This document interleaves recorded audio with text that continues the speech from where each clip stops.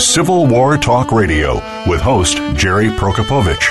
Our program covers all aspects of Civil War history, from the battlefields to the home fronts, and features guest experts, plus insight from your host as they discuss the most critical period in American history.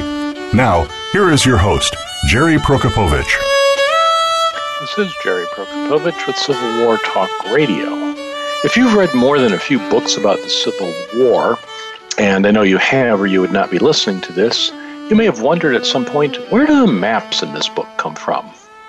We're all old enough by now to know that the stork does not bring them, so tonight we'll get the straight answer from someone who knows.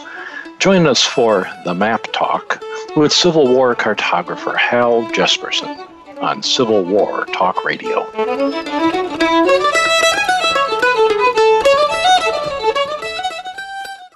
Streaming live, the leader in Internet talk radio, VoiceAmerica.com. We're making it easier to listen to the Voice America Talk Radio Network wherever you go. In addition to listening live, you can check out information about your favorite talk show hosts, discover new talk show personalities, add shows to your list of favorites, and listen to all of our show archives on demand, all from your iOS, Amazon Kindle, or Android device. Download it from the Apple App Store, Amazon, or Google Play, and get ready to tune in. The Voice America mobile app, powered by Aircast. The Internet's #1 talk station. #1 talk station. VoiceAmerica.com.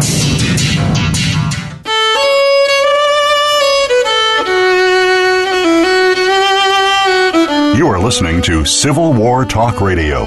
If you have a question or comment about our program, please send an email to prokopowiczg@ecu.edu.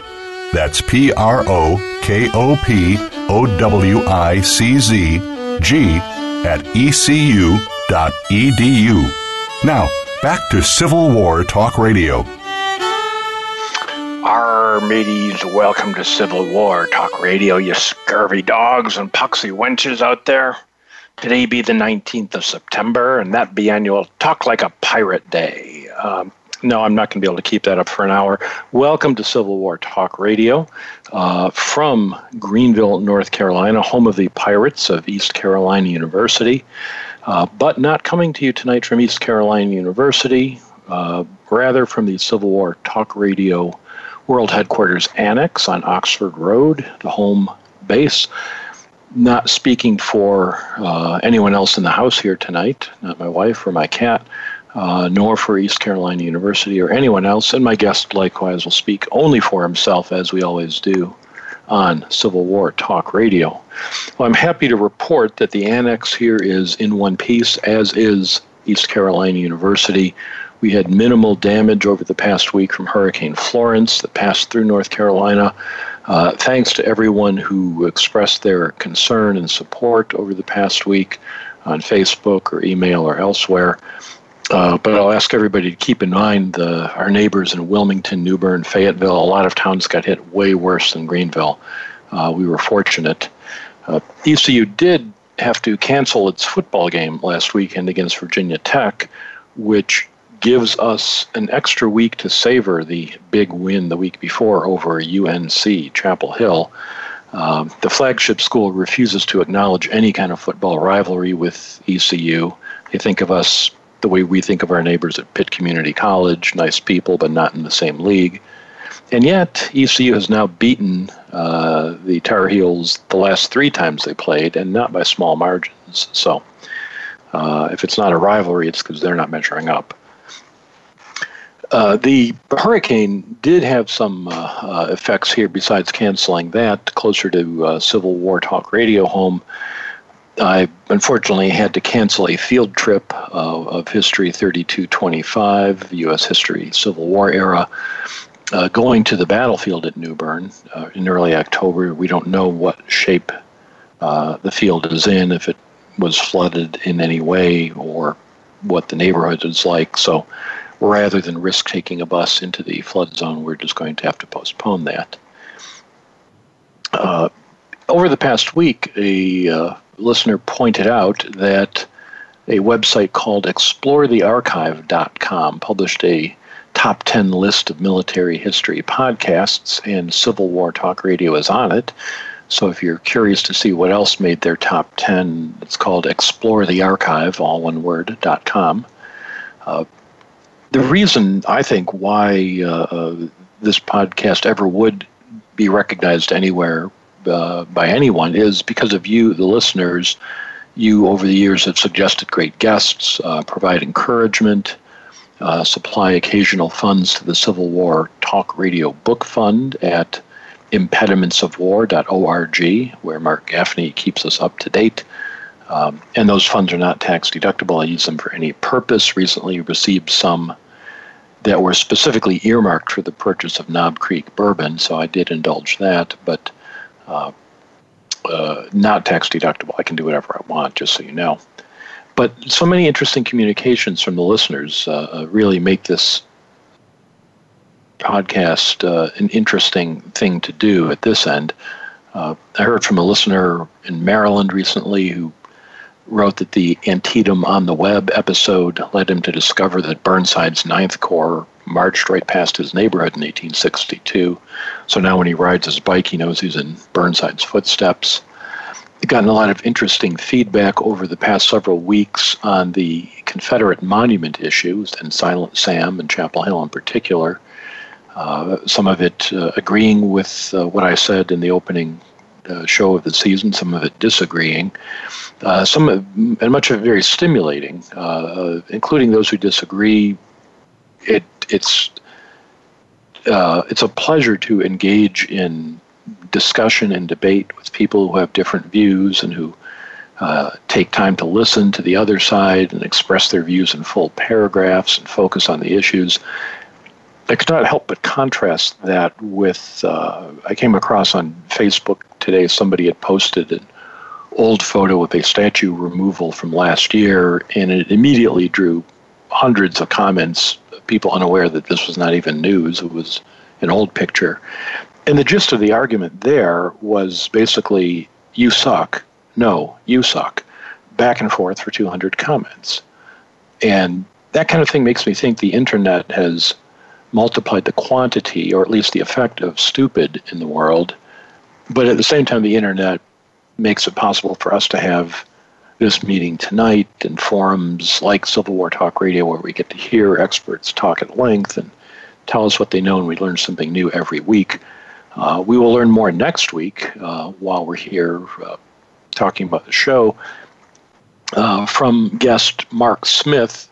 Professor Smith teaches at the University of South Carolina. He was originally scheduled for last week, had to put that off because of the hurricane, which was headed towards his town as well as mine.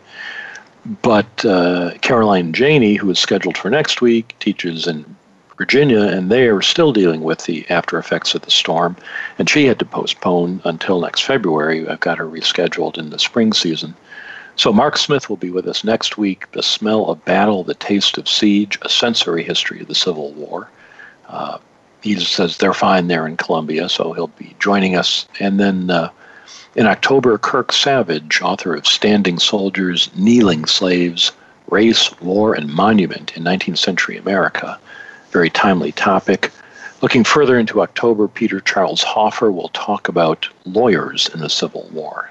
That should be interesting. And on the 17th, Lee Elder has written That Bloody Hill, Hilliard's Legion at Chickamauga. And we've got more scheduled through the rest of the semester. You can find out at impedimentsofwar.org. Tonight we have Civil War cartographer and proprietor of the website cwmaps.com, among other historical ventures. His name is Hal Jesperson. If you've seen his work, if you've read much about the Civil War, and we'll find out about the maps he makes and other things he does. Hal, are you there? Arr. Arr, very good. I thought of, could we keep it up for 55 minutes? I don't think anyone would appreciate No, that. I don't think so. So, welcome to the show. It's good to have you on here. Thanks, Jerry. I'm happy to hear you made it through the hurricane okay. Yes. I'm wondering what Civil War sites are going to be victims to that. Like, I'm worried about Fort Fisher, and I haven't heard anything about it specifically. That's a good point. That's real. They really got the brunt of it down there near Wilmington.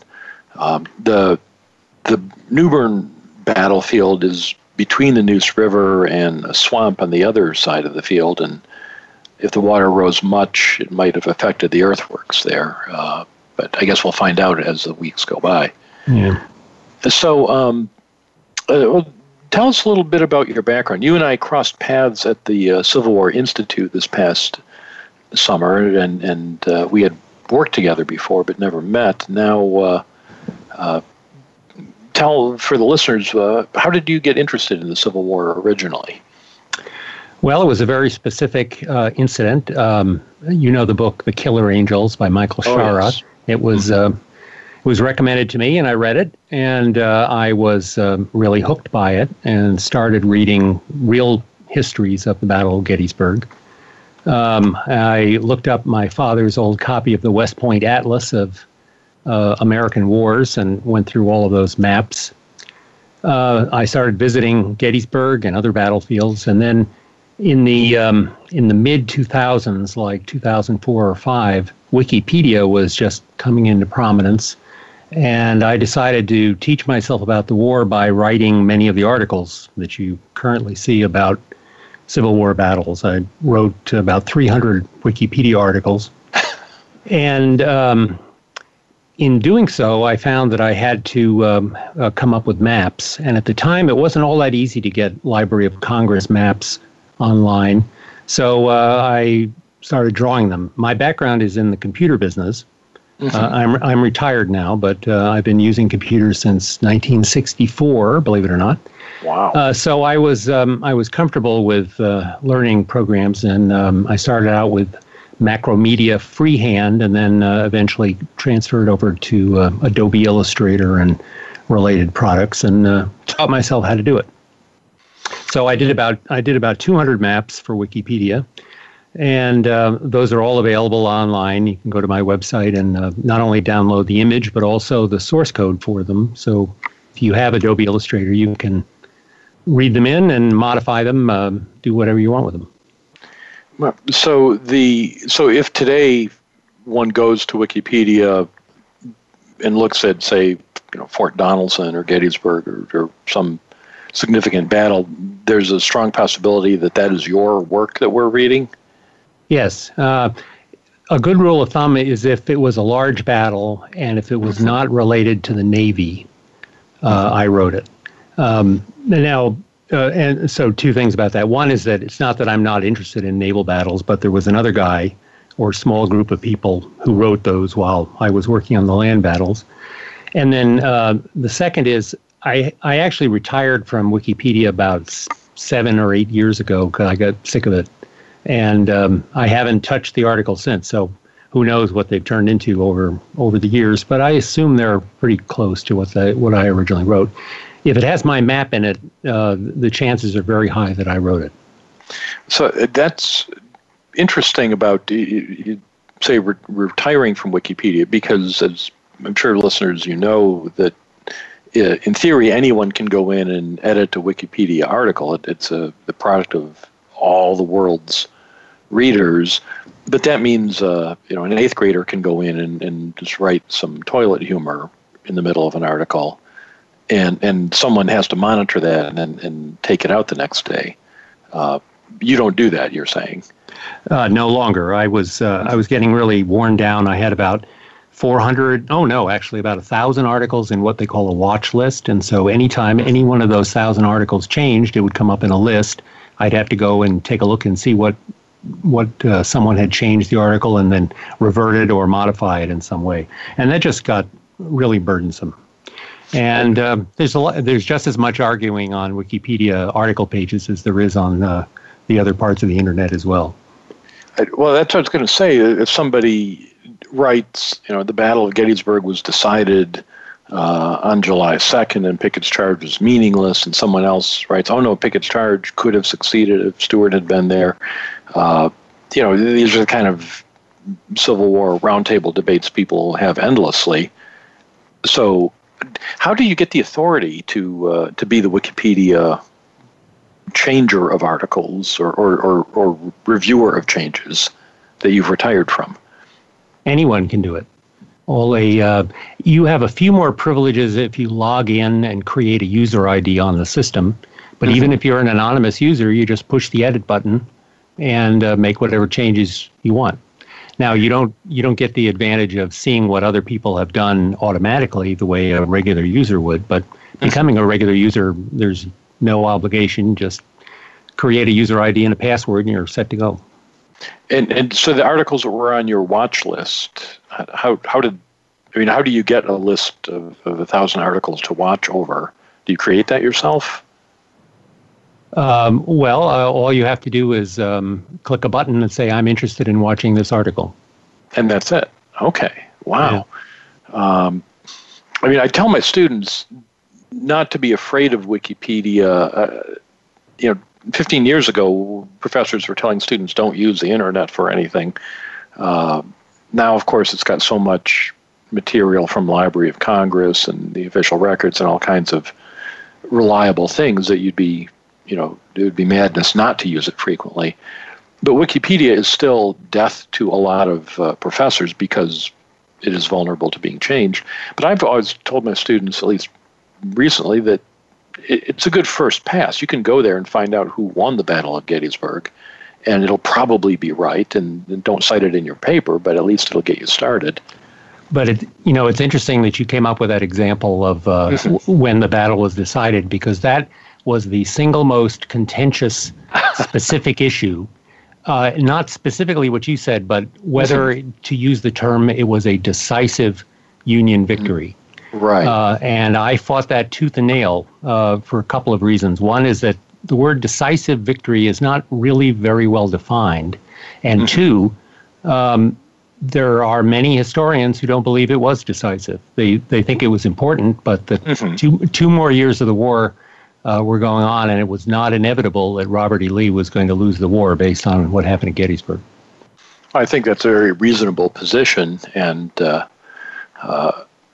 that's just what makes this field so interesting, is that there are things like that to talk about, but in the encyclopedia format that Wikipedia mimics, you have to say one thing or the other, and I can see these arguments following. Wow. Well,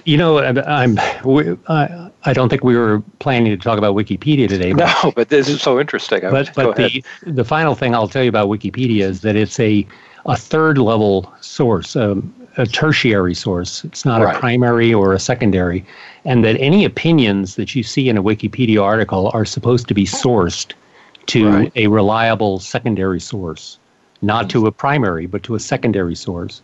And so you can't have a single label on a battle that says this was decisive unless you have a bunch of footnotes that say these historians say that it was decisive and these historians say that it wasn't, so therefore it's indecisive. And it was just a mess. And that's exactly where students or any reader can at least get their foot in the water if they don't know anything about a particular battle or a particular topic, is look at those notes and start then doing some actual research. Yes, so it's a great starting place. It really is. Well, let's get back to maps. So you did maps for these Wikipedia articles, and you do them digitally. Did you ever do maps the old style way, drawing them, or was this always a digital process for you? Yeah, I started like Jedediah Hotchkiss did, drawing on horseback. With my charcoal.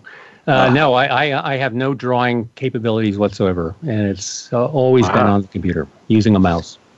Interesting. So when you set out to do a map, and I should tell our listeners, if they go to your website, www.cwmaps.com, besides links to all these maps we're talking about, they can also find out how to hire you to make a new map if say someone's writing a book or article and wants it illustrated with a map.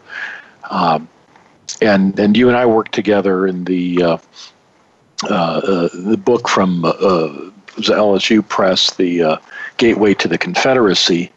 I wrote an essay on Don Carlos Buell and the 1862 campaign, and your maps are the ones that illustrate that. Talk about how that works. An author wants a map for a piece that he or she is doing. Do they draw a rough draft of the map? Do they just describe the area to you and figure you already know about this? How does that process get started? Well, there are three different kinds of maps that I can interact with a client about. One would be a well-known battle. Somebody is writing a regimental history of the 15th Alabama, as an example, and they say, I need a map of the attack on Little Round Top. They don't really have to tell me much more than that, because I've done those maps before and familiar with it. The second would be they found other maps in already published books. They'll say, I want a map that's like Harry Fanz's book on the second day of the Battle of Gettysburg, this particular page, except I want you to emphasize this brigade and de-emphasize the other ones, just show those at the division level or whatever. And then the third, which is probably maybe only about 25% of my work, is where the author has done original research and gives me a sketch map of what they want to show that's very specifically different than a map that has already been published. So in any of these cases, that sounds like it leaves a lot of room for additional research at your end. That they're not simply giving you the whole thing and just saying, make this pretty for me. That you've got to... Well, my research is pretty much related to the topography of the underlying map. And what I do not do is research into the unit movements or what actually happened in the battle. That's up to the author of the book. Right. And since I have a fixed price for each map that I do, I'm not charging them by the hour. I don't offer to go read their book and try to figure out what the map should look like. I let them tell me. And I render it using the standards of that I've established for my map, so they all look approximately the same. And I have my own style, but that's my contribution. They contribute the history to it. So when you talk about style, your maps are distinctive. You talked about topography. Your battle maps certainly do reflect the topography, the elevations, the ground cover, and so on. Do you have to research that? That seems like something most authors wouldn't be able to provide you with. Well, some authors are. Particularly National Park Service rangers and historians have a very good idea of what the terrain was like on their battlefields. But I generally I start with existing elevation and usually existing water courses when I know that they haven't changed much. And existing railroads are usually pretty much the same, and some of the roads. So I take those modern data sources, and then I compare those with historic maps, like from the Official Records Atlas, and try to figure out what might have changed between 1865 and now, and make the adjustments accordingly. Okay. Well, there's a lot more I want to ask about maps. We're going to take a short break now and take care of some business at Voice America. We'll be back in a moment. We're talking tonight with cartographer Hal Jesperson. I'm Jerry Prokopowicz. This is Civil War Talk Radio.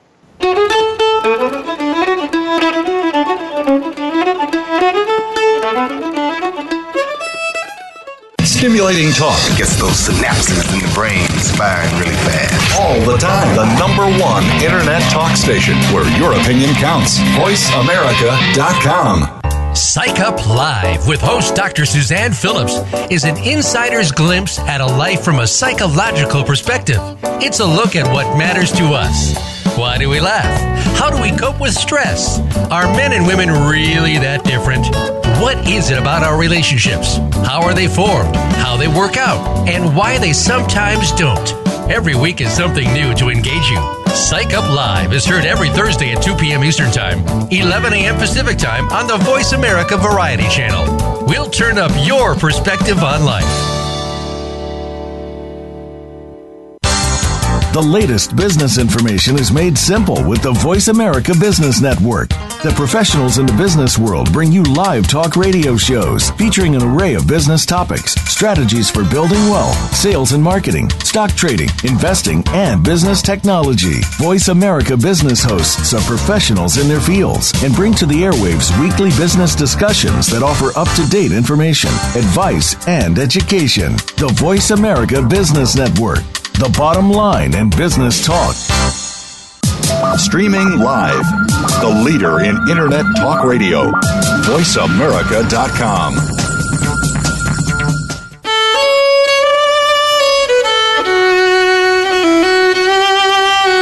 You are listening to Civil War Talk Radio.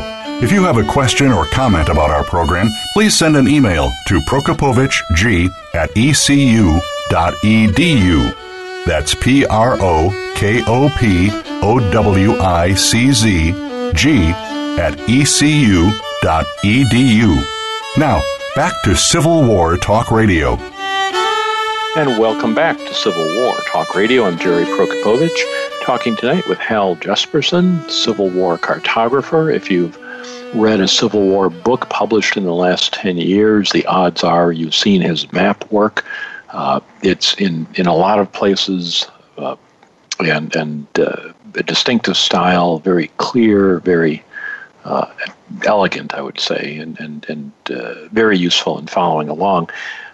Hal, a pet peeve of mine when reading a Civil War book is when the author talks about places, especially an operational level, a campaign level book, and they're mentioning small towns here and there.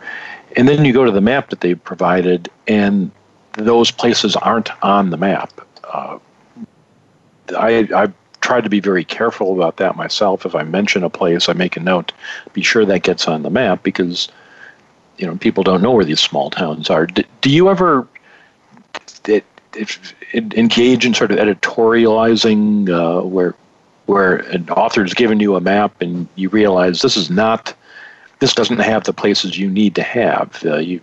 Or do authors give you a free hand to decide if you want just the big cities or all the small towns? How does that work? Well, first let me say that you might be surprised to know that I virtually never see the text of the book that I'm contributing to.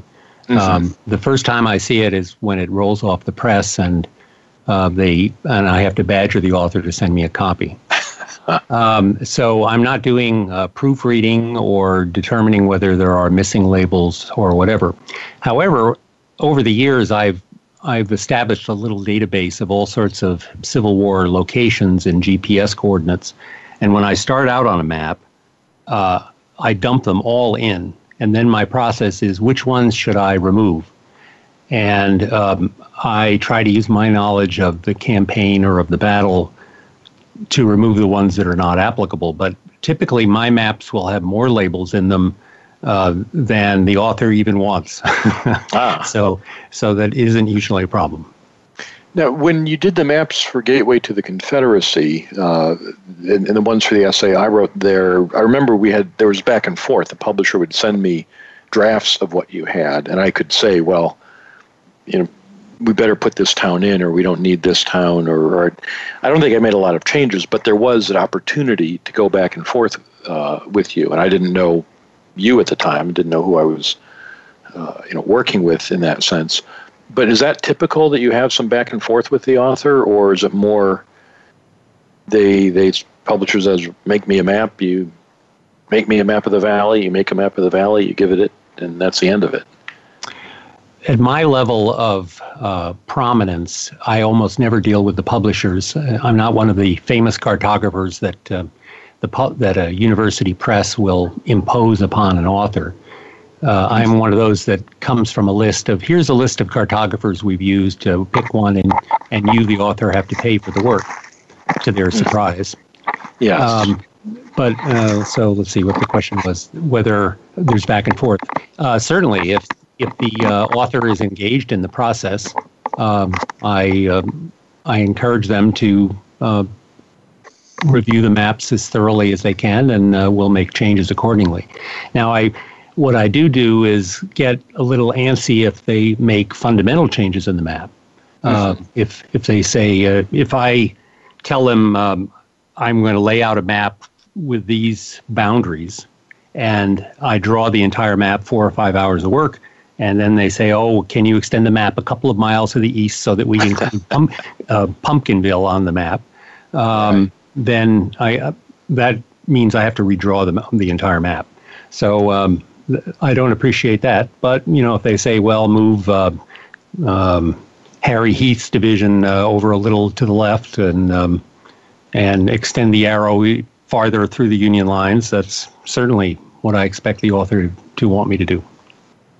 You mentioned, cartographers where the publisher says, we want this famous one. I'm trying to think of fame in the cartography field as, sort of a limited quantity.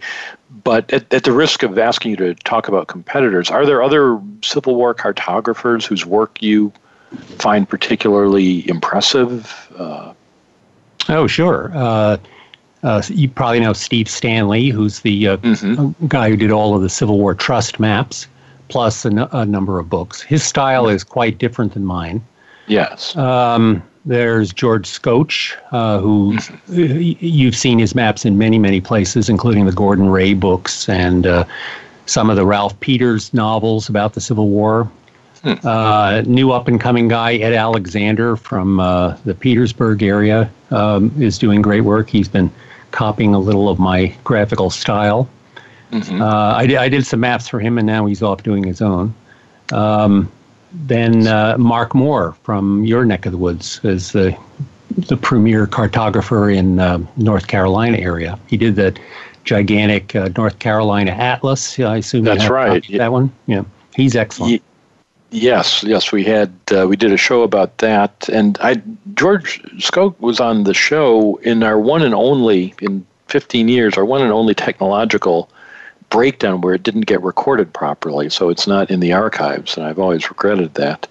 Let me ask one map style that a lot of guests talk about. When I asked you at the beginning what got you interested, it's not uncommon for people of my age, and I'm almost 60, matter of days now. If people were sentient back during the Centennial era, they will remember the Bruce Catton American Heritage Centennial History of the Civil War with the, not the 3-volume one, but the big illustrated volume, with the bird's eye maps that were paintings of the battle with little soldiers and houses. They were done by a guy named David Greenspan. Yes. And they are works of art. Were they an early inspiration for you, or what do you think of them as someone who does maps on a professional level? Well, they're beautiful. They're quite different than my style. My style attempts to have completely accurate terrain, rather than the more idealistic picture that he shows. Plus, all of the tiny little soldiers are sort of cute, but are not very indicative of. It doesn't give you a good idea of which way the battle is ebbing and flowing and where the attacks are going on and so forth. Plus, he throws big clouds of smoke all over, which is historically accurate, but doesn't really help you, the reader, understand what's going on. One of my the attributes of my maps is that you can take one of my maps and let's say you printed it on a translucent piece of paper. You could lay it down on top of a Google map, and it would match exactly with the terrain. So I use the same projection that modern maps use, and you could lay it over an aerial photo or of a Google map, and it would all line up exactly right. Which you obviously couldn't do with David's. No, the perspective is different, and that wouldn't work. That's an interesting example of how technology has changed the map-making world. You mentioned Jedediah Hotchkiss, Stonewall Jackson's map maker. He did not have these tools at his disposal, obviously. there is so much now that you can do with, say, with Google. What about going to the ground? From your website, it's clear you've traveled to a lot of Civil War battlefields. Is that part of the map-making process, or when you're at a battlefield, do you ever look at one of your maps and think, oh, I could have done this differently, or is there any interchange there with your work when you're actually on the field? Well, I'm sorry to disappoint you, but no. I have very limited ability, not only in terms of drawing, but also of looking out over a field and turning it into a map. I've never been able to do that. When I do go to a battlefield that I have mapped already from the government's provided data, it enhances my ability to the map enhances my ability to understand what's happening on the ground, rather than the reverse. Seems odd, but that's the case. No, I mean, that makes sense, though. Gettysburg, we've mentioned a couple of times tonight, and you said someone who wants a map of the wheat field, you go up. I know where that is. I've done that. Let's ask this way. Are there any maps you're sick of doing that you've done too many times? No, because I can reuse previous work. So, as I mentioned earlier, Little Round Top, I've done a number of Little Round Top maps, and I don't have to do basic research on where the fences were, or where where Plum Run went and where Devil's Den is. I know those are all already done, and I can take a previously created map and modify it. So I actually enjoy those, doing the repeat versions. Is there a favorite battlefield for you then? Gettysburg, certainly. The conversely, I had planned to ask, so is there a particularly difficult experience you can recall doing maps? But it sounds with the ability to use the data, the Google Maps, the overhead views, the GPS coordinates, are they all sort of a similar level of difficulty then? No. Some of them are on terrain that has changed substantially. Fort Henry, as an example, Vicksburg. Anything involving the Mississippi River can be a problem because you have to figure out where the river has moved over the years, whereas Gettysburg is very, very close to what it was in 1863.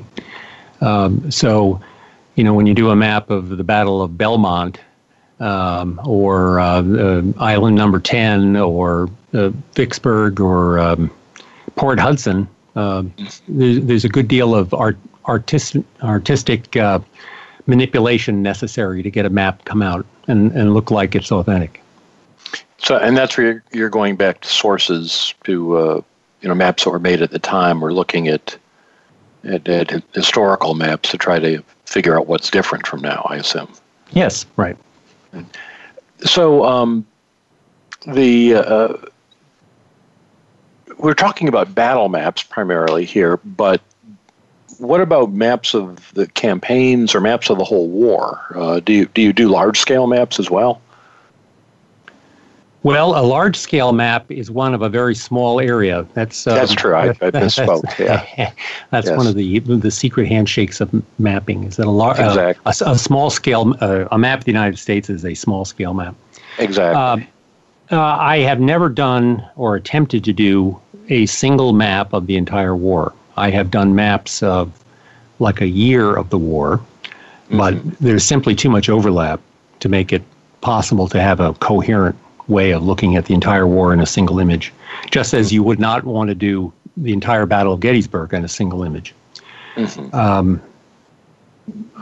I'm forgotten what the beginning of your question was. Well, let me follow up on that, though. You could, with the technology, you say you've got a map of Little Round Top. You don't have to redo it. That presumably is one layer in the map you're making on your computer, and then the arrows, unit placements are another layer. The terrain stays the same, but different map would have different units. But you could do an interactive map where you had multiple layers. Here's the first day, here's the second day, here's the third day. in theory at least, not in a book, but on your website, for example. Yes, you could do that. I typically do not. Mm-hmm. No one has ever commissioned me to do such a work, but there's no reason that I couldn't do exactly what you've suggested. I mean, if you look at the 3 days of the Battle of Gettysburg, I typically will do 3-day oriented overview maps. Mm-hmm. And you could and the background is identical, and then the only thing that changes are the layers with the troop movements. Actually, a map has closer to about 20 layers in it than just a couple. Sure. This makes me think of, besides books, that the Gettysburg Visitor Center certainly has a lot of interactive kiosks with touchscreen maps, and this is just the way of the future. Last week at East Carolina, an English department professor had those Oculus devices, the things you wear over your eyes, and you see projected as if you're in this case walking inside a medieval Irish castle, and learning about the literature of the time by actually as if you're walking there. I just wonder if that's another direction for map making and I'm really going far afield here, but I'm picturing the kind of research you do with the GPS detail could eventually be presented to the viewer in a three-dimensional way, where you're walking up Little Round Top and seeing things. Sure. I'm going to leave that to the next generation. But there's no reason that you couldn't do what they call AR, or augmented reality, mm-hmm. that would allow you to actually walk on the terrain and see the units around you in which direction they're going, and hear the sound effects and all of that. I find the current generation of animated maps to be, one, rather simplistic, and two, to be difficult to follow, because units are moving all over at one particular time, and you can't really focus on any one individual unit without wondering what's going on with all the rest of them. Plus, they have all of these sound effects that are distracting you in little clouds of smoke, and it obviously is quite hectic the way a real battle was, but it's not the best way to understand the sequence of events, in my opinion. No, it's the whole point. I mean, the generals often didn't have maps. What's that saying, a battle is something fought at the intersection of two maps. They rarely had good, accurate maps of the fields they were fighting on. And that's the advantage of reading books today, is we do have the maps that you've created, so we can follow the action clearly. So recreating the fog of war is interesting, but kind of defeats the purpose, I suppose. Are there any battles you haven't done that you would like to map? Well, no. I've done about 2,900 maps in my little career, and about 800 of those are for one particular guy who hasn't published yet, but it consists of every battle in the war. Well, at least all of the ones in the American Battlefield Protection Program. Mm-hmm. So I've done them all. Done any one of significance I've done. So say that again. Those have not been published. An individual has commissioned you to do these for, at this point, his private benefit. That's right. And so there's an archive out there of Jesperson maps that the public is unaware of, or at least has not seen. Right, but it's obviously copyrighted and owned by the individual who commissioned me. So he'll publish when he's ready. So, but hopefully he's thinking about it. He's working on it. Yes, he's working on his first book, which is oddly enough about the war in Kansas. And so I've done many a map of all of the pre-Civil War nasty activities that went on in Kansas, as well as the handful of battles that occurred there after 1861. Wow, that's fascinating. So there is something we can look forward to at some unknown future time. Right. Well, when it comes out, I'll send you an email. Absolutely. That would be good. One thing we often do near the end of the show is the Civil War time machine, and I'd like to ask you, if you could travel back for 30 minutes, let's say, into the past, spend 30 minutes in the Civil War and come back safely. With most guests, if they've written a book, it's often about a general or a particular unit, and they'd like to go visit that unit or that general. I'm curious to know, where would you want to go for 30 minutes? Well, I bet you could guess. Is it Gettysburg? Oh, I'm sorry. Where would I want to go rather than or who would you want like to talk to? I would like to meet. To Jed Hotchkiss, of course. Oh, there we go. Okay. Secondarily, this is going to seem really odd, but my parents, my late parents, are buried in Providence, Rhode Island, 20 yards away from Ambrose Burnside. So it would be interesting to meet him. Wow, it'd definitely be interesting. But Hotchkiss, you'd be able to talk shop and explain to him. One day we will have these pictures taken by drones from above, and everything will be given a coordinate, and you won't need to do all that hard and artistic work that was done then. I'm afraid that would be a confusing conversation on his end.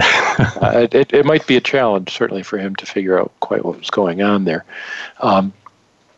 So, are you working on anything particular at the moment? Any major project? There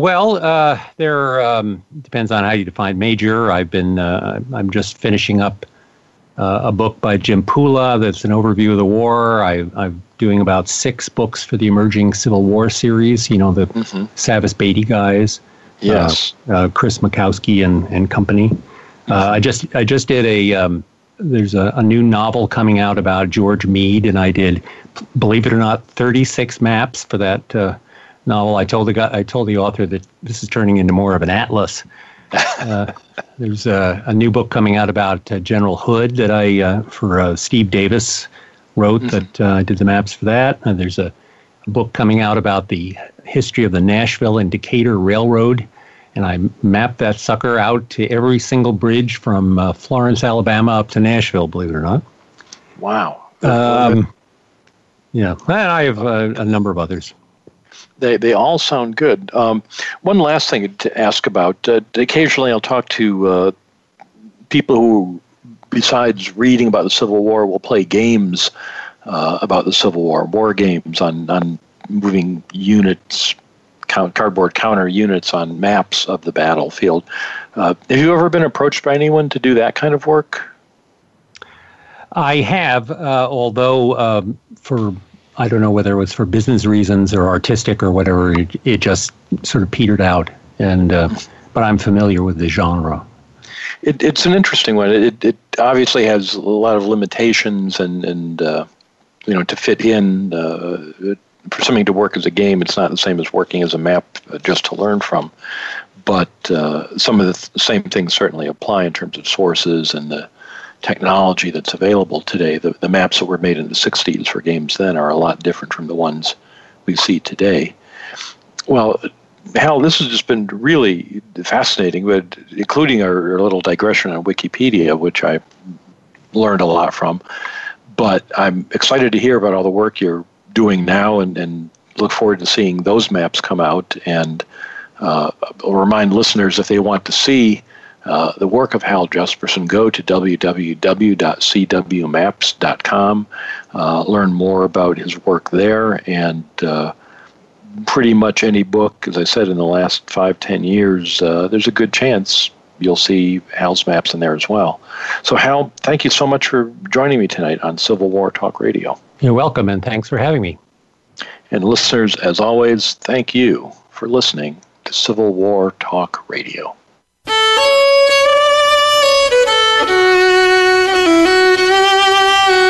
Thank you for embarking on a part of American history this week. Civil War Talk Radio with Jerry Prokopowicz can be heard live every Wednesday at 4 p.m. Pacific Time, 7 p.m. Eastern Time on the Voice America Variety Channel. Have a good week.